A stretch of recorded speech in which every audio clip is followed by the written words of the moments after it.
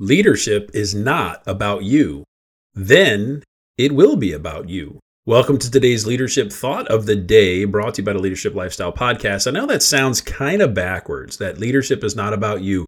You just got in charge of something, or maybe you're a well-known leader and they've given you bigger responsibility and you're like, okay, I've got to lead this team and I'm the one who's they're looking at and the focal point, all that kind of stuff.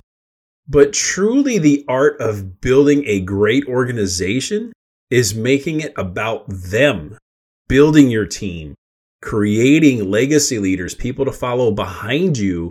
So when you take the focus off of you and put it on your team as a group and individually, that's when the growth really starts happening. But then it becomes apparent that you're a great leader, but it isn't about you. It's about what you left behind. So today's Leadership Thought of the Day, brought to you by the Leadership Lifestyle Podcast: grow yourself just a little bit more.